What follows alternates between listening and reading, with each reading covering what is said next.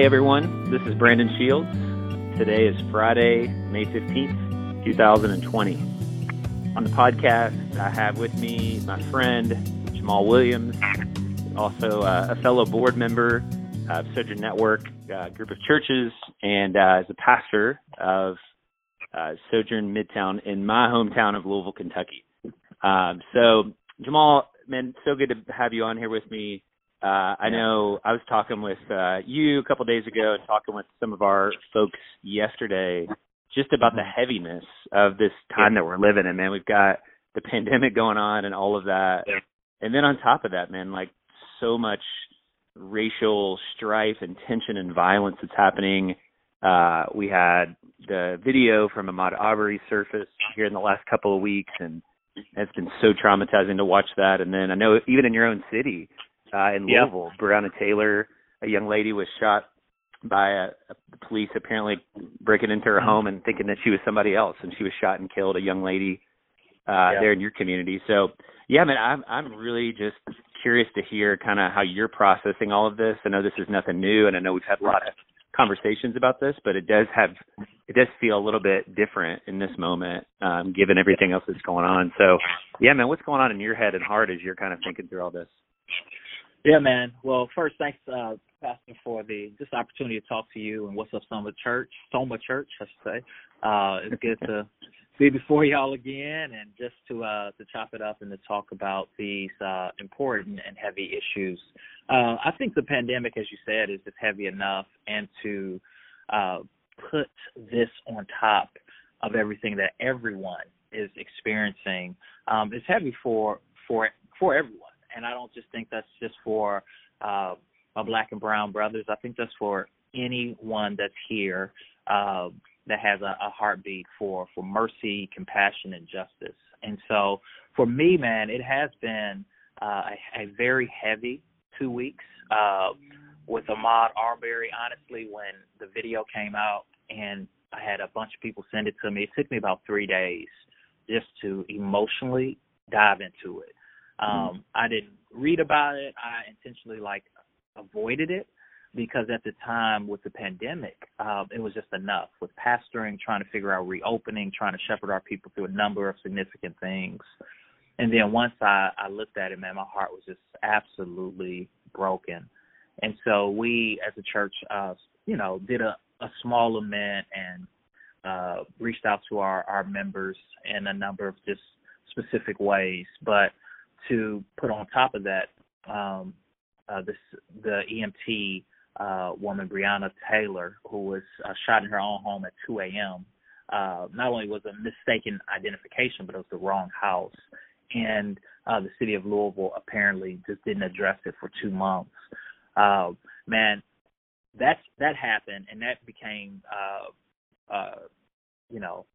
came across my kind of attention on Monday.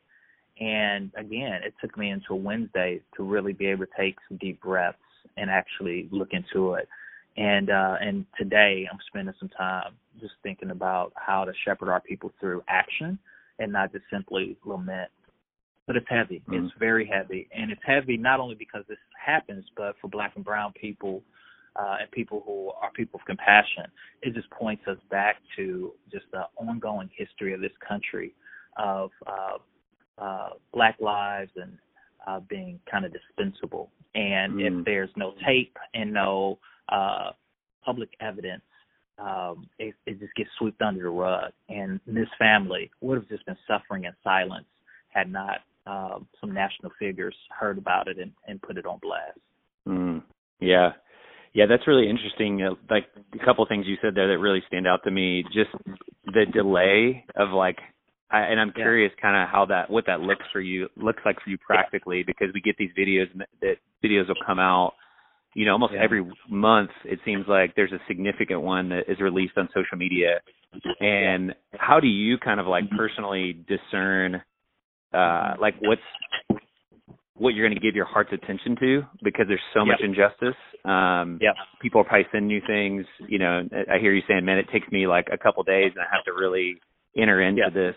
What does that entering into process look like for you, and how do you just keep from being totally overwhelmed as as a human being, as a leader. You know what I mean? You've got multiple lenses that you're kind of looking at this through. Yeah, man, that's a great question, Pastor. And this is something, just to be completely transparent and vulnerable, I'm talking with people all the time, and I don't think that this is the right answer. If anything, this may just show weakness in me, you know. But specifically during this pandemic and other times, man, when stuff happens, you know, I normally will read the headlines, get a general understanding of it before doing a deeper dive, and especially before watching a video, just because for my own emotional health, I want to make sure that I am entering into whatever has happened in a way in which I'm going to be able to lead from the inside out and not be just reactionary.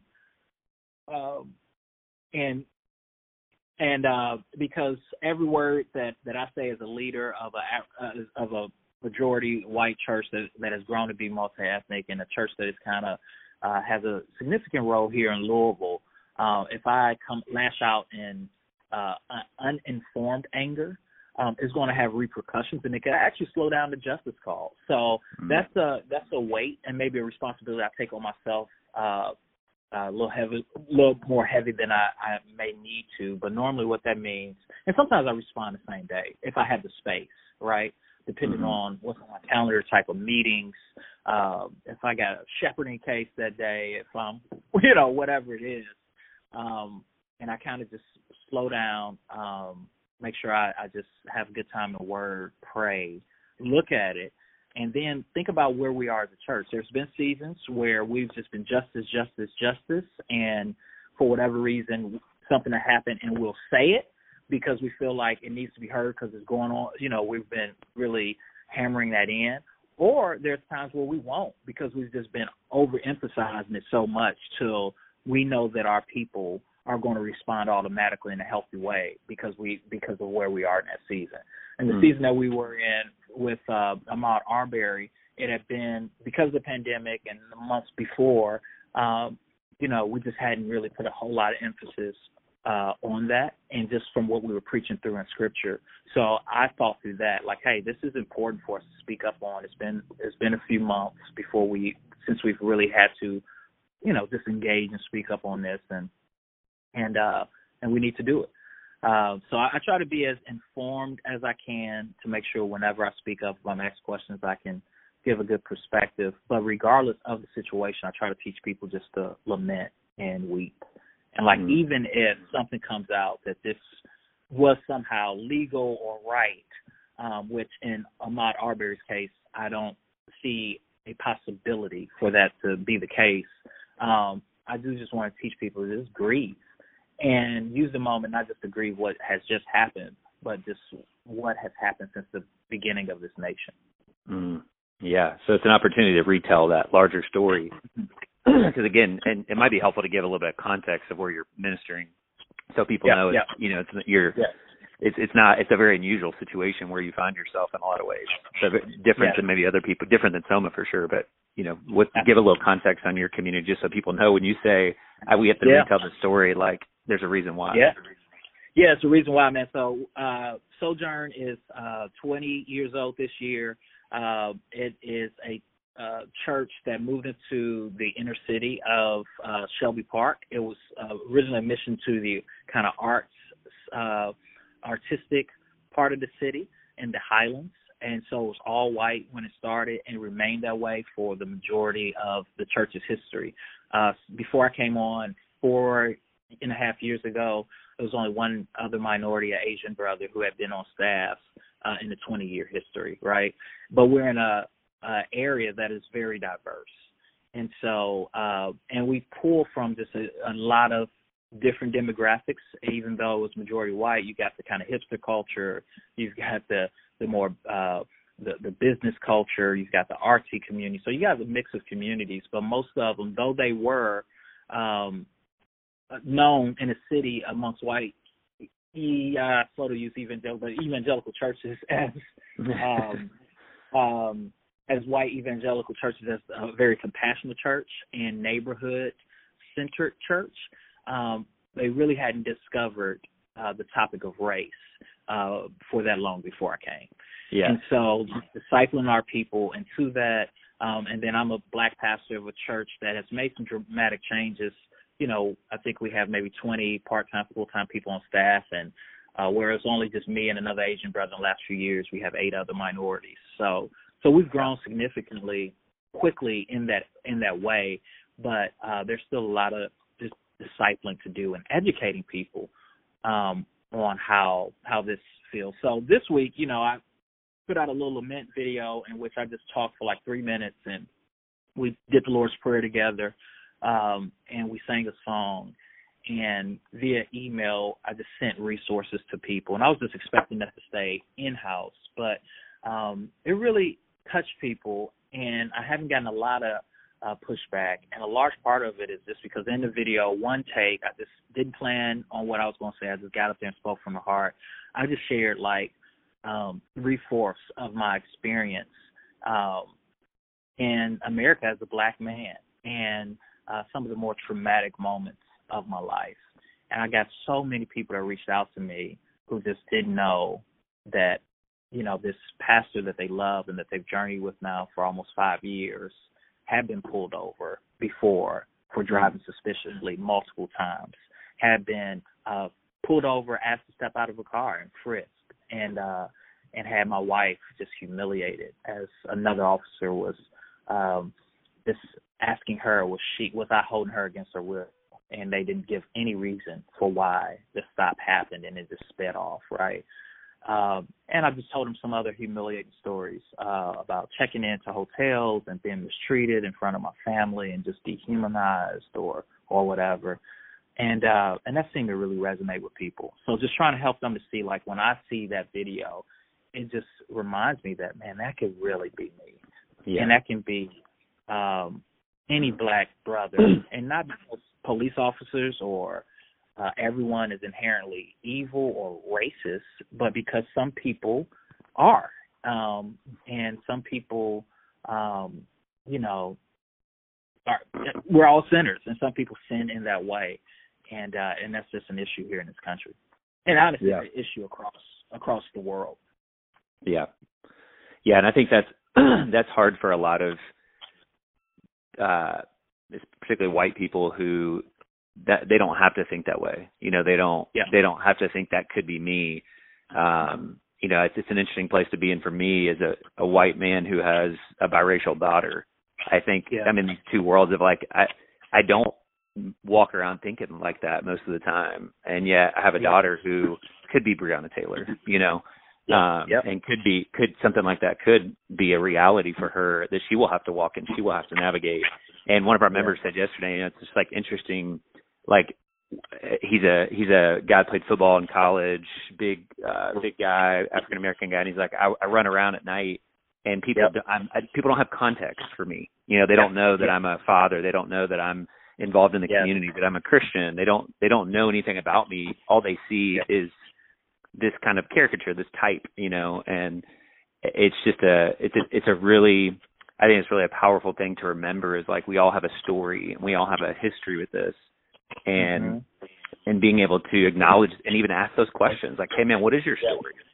And where are you coming from with this? And what's the context in which you're living? I mean, what a powerful piece of advice, I think, for leaders, as they're seeking to engage, is don't just go into attack mode or start unpacking theology or philosophy or even history first, but just tell your story, Just listen. Yeah, man. I remember it was about 2 years ago here at the church. I was working late one night, and I didn't realize that the alarm came on as early as it did. And it was pretty late. It was like 10:30. I was in school at the time, finishing up a degree, and the alarm goes off. And I'm only 3 blocks away from the church building, but I freaked out, and I called our security guy, and I'm like, "What's the code?" Da da da. And he's like, "Man, calm down." And I'm like, "Hey, I'm leaving. I don't have time to put it in. I'm gone." And I remember him joking, like, "Man, what? Like, man, you okay? Like, what's going on?" I'm like, "Bro, a black man in this nice office building at 10 o'clock at night, even though I work here, if a cop is around the corner, I was terrified. Like, and not because, again, police officers. Some of my best friends are police officers. Seriously, I'm close with some sheriffs here in Louisville. we've got police officers here, and I respect them, and I love what they do. So hear what I'm saying. But I also know that they have a hard job. Many of them work in areas where they fear for their life late at night because they don't know the situations they're walking into, right? Yep. And I just know that in a split moment, if I move the wrong way or if they don't have context, like you said, things can go wrong quickly. Yeah. And man, I was like visibly like just shaking, like trying to get out to get out of this area. And so that's just something that, white brothers and sisters, I know don't experience. And so when things like Ahmaud Arbery happens or things like that happen in your city, the best thing to do is just try to be humble, I think, and just pause and just listen and just say, man, I don't understand, I'm going to learn, and I'm just going to move towards this brother in love without judgment. That's really healing. And then go on a learning journey yourself. And then as minorities too, is to be honest, be compassionate, be patient, and to make sure we're living from the inside out so that we don't have a constant reactive presence when people who are genuine and who may be on a journey themselves are trying to understand, well, we just don't bite them, Yeah. So, yeah, I'm interested to hear what advice do you have for minority leaders in predominantly white churches? Because I think that it's a really hard space because I think particularly churches like ours who are down with justice and reconciliation and who are trying to be helpful, they're just going to be coming at you. They're going to be, and I mean in a good way, like trying to reach out or trying to figure out how to help. And how do you prepare? How would you encourage? There's a phrase, and I'll let you use it because I thought it was so good that you have for minorities in majority culture spaces. But share a little bit about that, and then just like how would you encourage people to be preparing themselves for the kind of onslaught of communication and expectation that comes in times like these? Yeah, so the phrase is the strange pioneers. It's a phrase that's used by Corey Edwards, who is a sociologist, and she works with Christian communities and understand race. And she basically makes the argument that Black, brown, and Asian leaders in majority white spaces, when she did some detailed qualitative work about these people in these spaces across the U.S., she says the same language is used from them that is used from third culture kids, American kids that grew up on the mission field who have to return home, and the stress that they're in and how they feel like they don't belong. And so she said that the same language is there, this alienation. They feel estranged. They feel like they don't have a home. And she calls them pioneers, right? Because this is kind of the first time in American history, really, where you just see this happening more and more. And so, man, honestly, I think in order to do this work, at one, it has to be a call. Everybody's not called to it. Everybody's not called to be a Black or brown person in white spaces. And so, two is, you just have to be true to who God has made you. And when you find yourself fearing or feeling like you're speaking up because you have to appease either audience, maybe it's Black and brown people or maybe it's white people, just remind yourself that you're not the savior. It doesn't all depend upon you. And again, have a game plan in place and just walk with the Lord to know now is the time to speak. And I hate to over spiritualize the answer, but that has been the most helpful thing to me. Like even this week after this situation happened here in Louisville. So we just get over that. The email goes out from Monday to Wednesday. I'm absolutely exhausted. The time I had, and I'm normally pretty strict with sermon prep, I'm not having because people throughout the city wanting to talk. I've got calls from people around the country wanting to talk. And some of them I just felt like I needed to take. And so Wednesday comes, I'm burnt out. I still hadn't looked into this situation with Breonna Taylor. And I do right before a meeting, man, and I'm just grieved. And I just, I'm just broken. And it just messed me up. It threw me off for like the rest of the day. And then I started getting messages from people in our city like, okay, y'all spoke up about this. Are you going to speak up about that? And And even for, within our church, like, Pastor, what are we going to do? And it's like, I felt this immense pressure just even yesterday. And like, okay, I got to say something, got to let people. And then I just felt the Lord tell me, you don't have to do anything, like to prove yourself to anybody. Like, this does not depend upon you. What you need to do is rest and pray and follow my lead. So that's what I'm going to do. Yeah. And we more than likely I will respond in some way, but I don't want to do it because I feel like I have to do it just to please people. I want it to come from the heart and not to just like put up something on social media to make it feel like I did something, or write an email to like fit in or feel cool to boast about it, right? I live in an audience of one. So to my minority brothers and sisters, just remind yourself, you live in an audience of one. Two, have community and people that you can talk to about it and get the stuff out, and they can help you process your raw emotions. And then go to the Lord. I've got some Psalms that I go back to and just pray through the Psalms, man, and so that your emotions can be before the Lord. He can begin to shape those so that when you do speak, you're speaking in a way that shows a righteous anger and a lament without just unnecessarily cutting people. So I hear you saying there's a time. Kind of reminds me of Ecclesiastes 3, like there's a season for everything. God makes everything beautiful in its time. And there's a time to be still, right? There's a time to be contemplative, we would say in our kind of network, like a time to just pause and be still before the Lord and pour out your heart and not respond. And in a sense, enter into that solitude, that furnace of transformation, as Nouwen says, to be transformed on the inside. But then I also heard you say earlier that there's definitely a time to be activists as well, to engage. And, that's a tension that we have to live in. That's this paradox of being what Nouwen calls a contemplative activist. I love that language.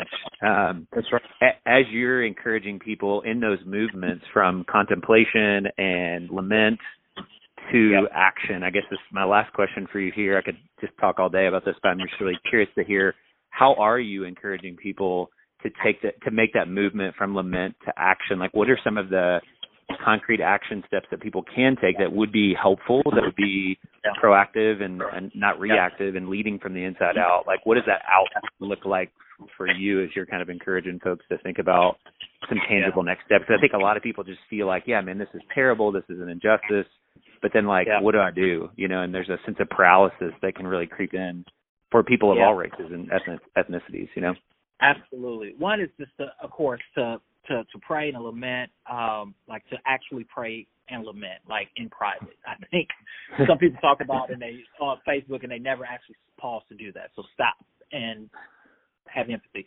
Two, I think, one of the most powerful things you can do is like fire off emails and create a community, a church, where when something like this happens, and they don't have to be scathing. Just let your local congressperson, your mayor, your police chief, your police department know, like, we are aware of this and we expect integrity and justice to be done, right? Three, I think, I do think, like, when I want to see more Christians out protesting in a peaceful way, and just letting our physical presence be known. I think that's something that we all need to grow in. I need to grow in.